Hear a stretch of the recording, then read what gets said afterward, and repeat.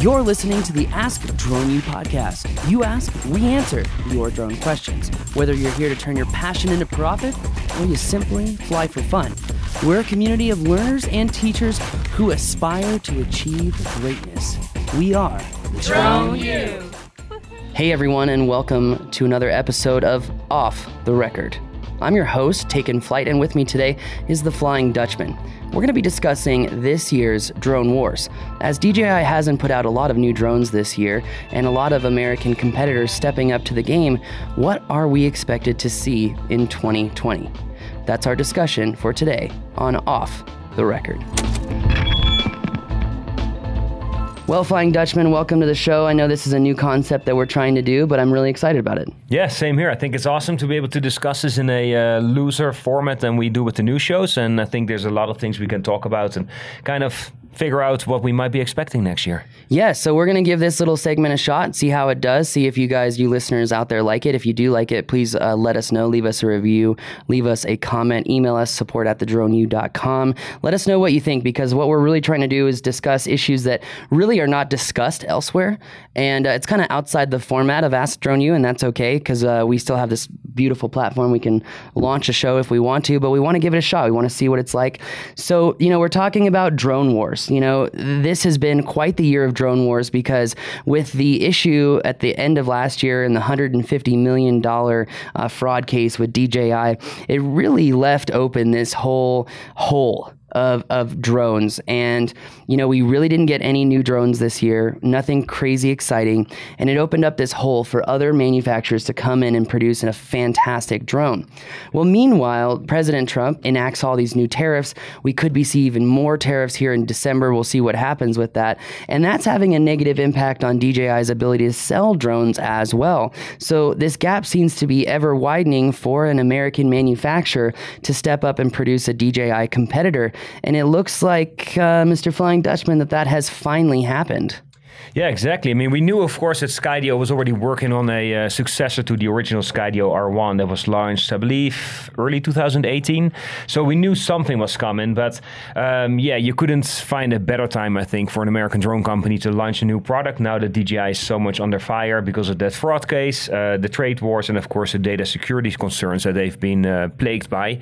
So to see an American company, and not just any American company, but Skydio, the one that came up with that autonomously flying and self-flying drone, if you will. I mean, we flew it a bunch of times, and I was incredibly impressed already back then.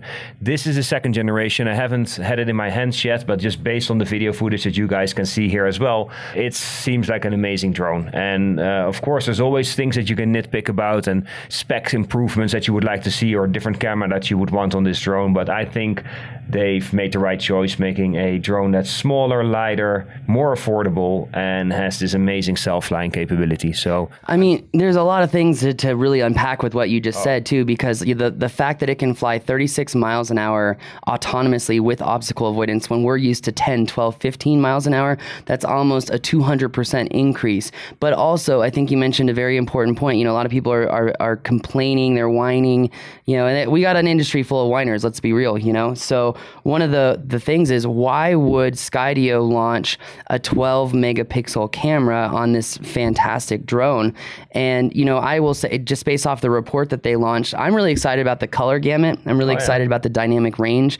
We've never seen this many steps of dynamic range on such a small sensor. So it should be interesting. But a lot of people, Haya, are really wondering, why did Skydio launch this particular drone?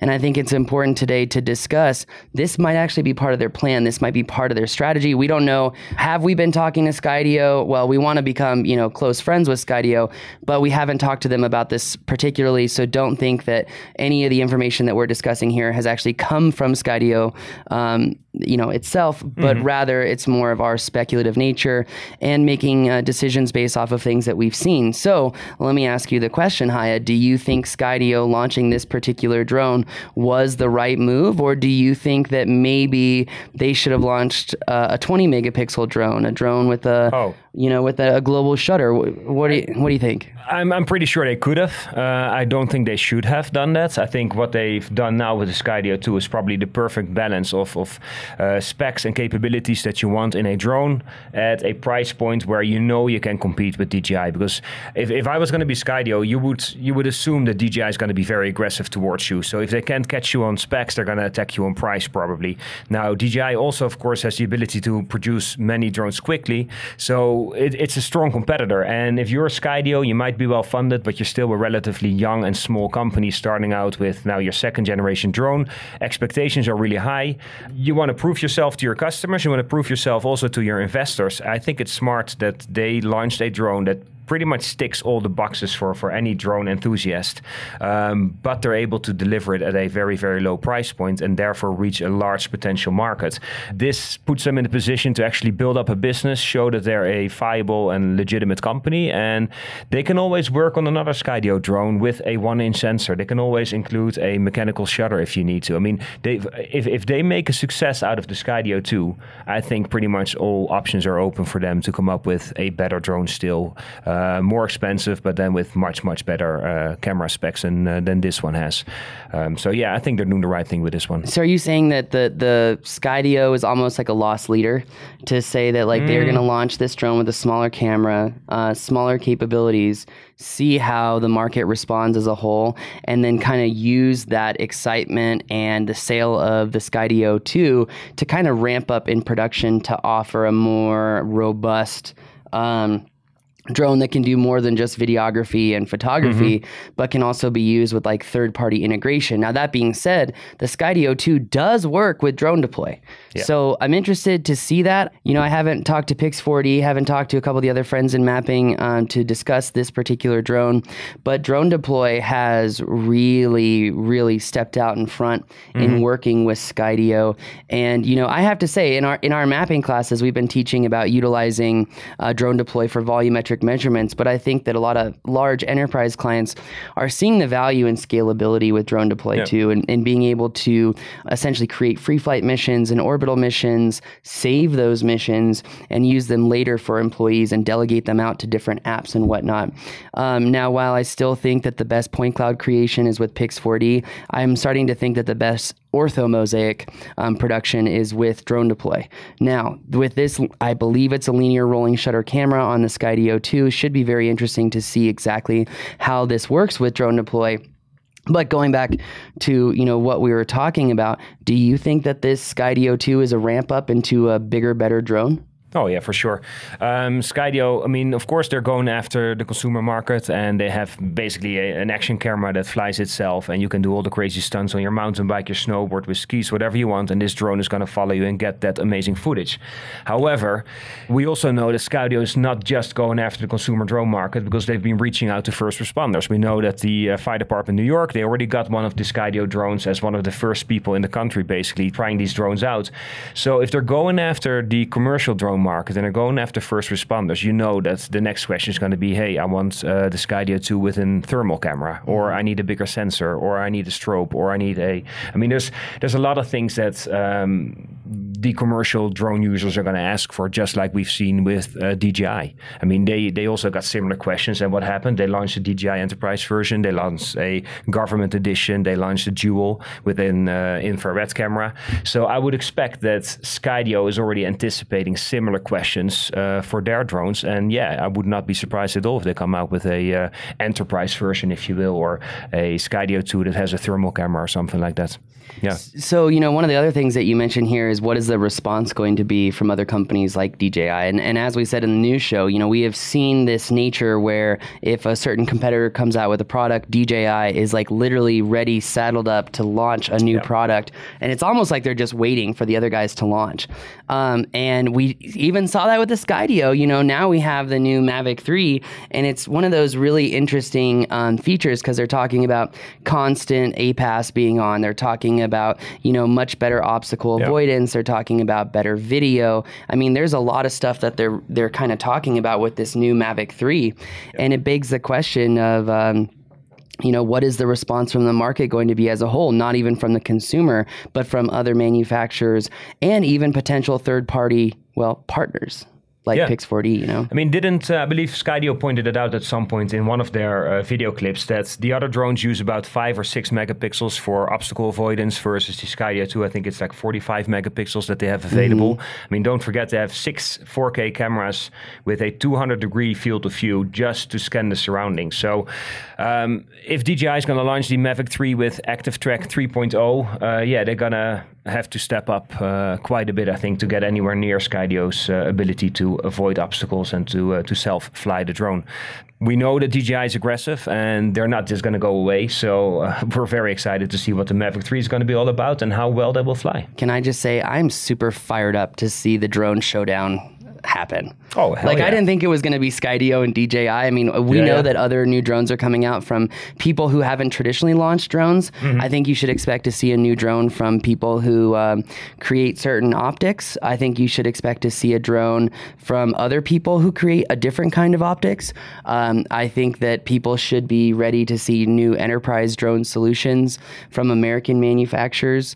And I think that there's a new company coming out of the United Kingdom that should be offering something like the M210, but it would have truly interchangeable payloads. You know, it's not just limited to proprietary camera payloads, and it's not just limited to payloads that work on the SDK, because there's always issues with the SDK. It seems like, you know, the reliability and consistency, there's always issues. So, you know, with that said, I don't know. Where do you see the drone wars going? I mean, we've talked about Skydio 2, ramp up to maybe the Skydio 3. Skydio 3 could be enterprise, maybe. DJI is probably going to launch the Mavic 3. I don't think the Mavic 3 is going to be what a lot of people want. I'm just saying that because... You know, let's look at other products that have come out. If you promise X and you deliver Y and there's a differentiation, and then you come out with another product that says, no, we actually fixed that this time and here it is. It seems like you may have already lost the trust of some of the marketplace as a whole, right? Yeah, and we've seen that like on articles on Drone DJ. We've seen that on our YouTube channel, social media channel. I know from Drone U as well, that people are kind of getting a little fed up with DJI sometimes and a little tired with DJI and a lot of the promises that are made or accessories that are promised and they're not available initially. You need to wait for it. So DJI is aggressive and they're fast in launching products, and that's great, but it comes with a downside, which is that, sometimes you feel like a beta tester, or sometimes you wish that you could get the accessories and they're not available yet. I think right now with DJI and Skydio, it's like the perfect storm, because you have this Chinese company, which is like the big Goliath in the room, and you get now this American startup with a real American drone and some incredible features. To see those two companies go head to head, I think is amazing in itself. But then also, hopefully we will get more competition and more drone products out there, because we desperately need it. I mean, if you compare the drone world to, let's say, car manufacturers, with cars, there's like all these different flavors you can choose from. You can get any kind of car for any kind of purpose. When it comes to drones, not quite as much.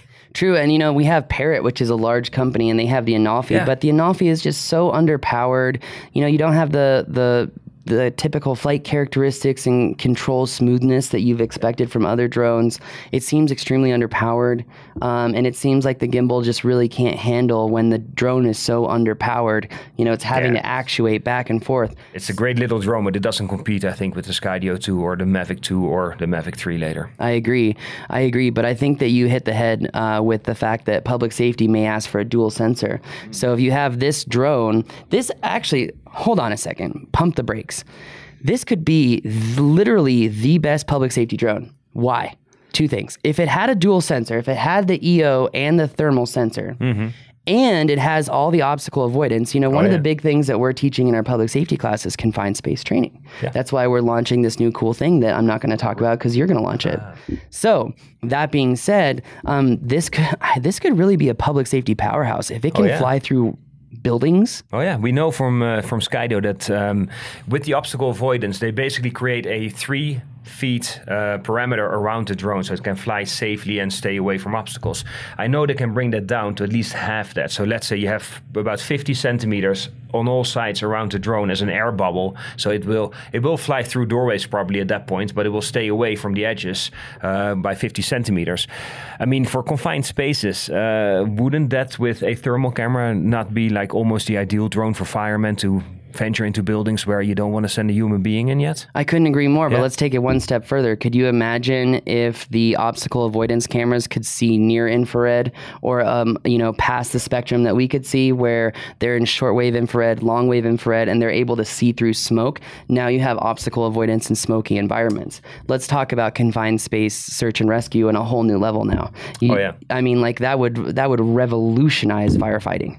Yeah, and I think in that sense, it makes a lot of sense for Skydio to come up with a drone that's going to allow them to sell in a large volume, is going to allow them to actually ramp up their production capacity and establish themselves as a real drone manufacturer with a good cash flow coming in and a stable business. And then from there, you can branch off into other directions. 100%. So, Haya, let's wrap up this first episode of Off the Record. What are your predictions? What are we going to see Drone Wars 2020? What's going to happen? Oh, I think 2020 is going to be a lot more exciting than 2019 has been. I think we're going to see this play out between Skydio and DJI.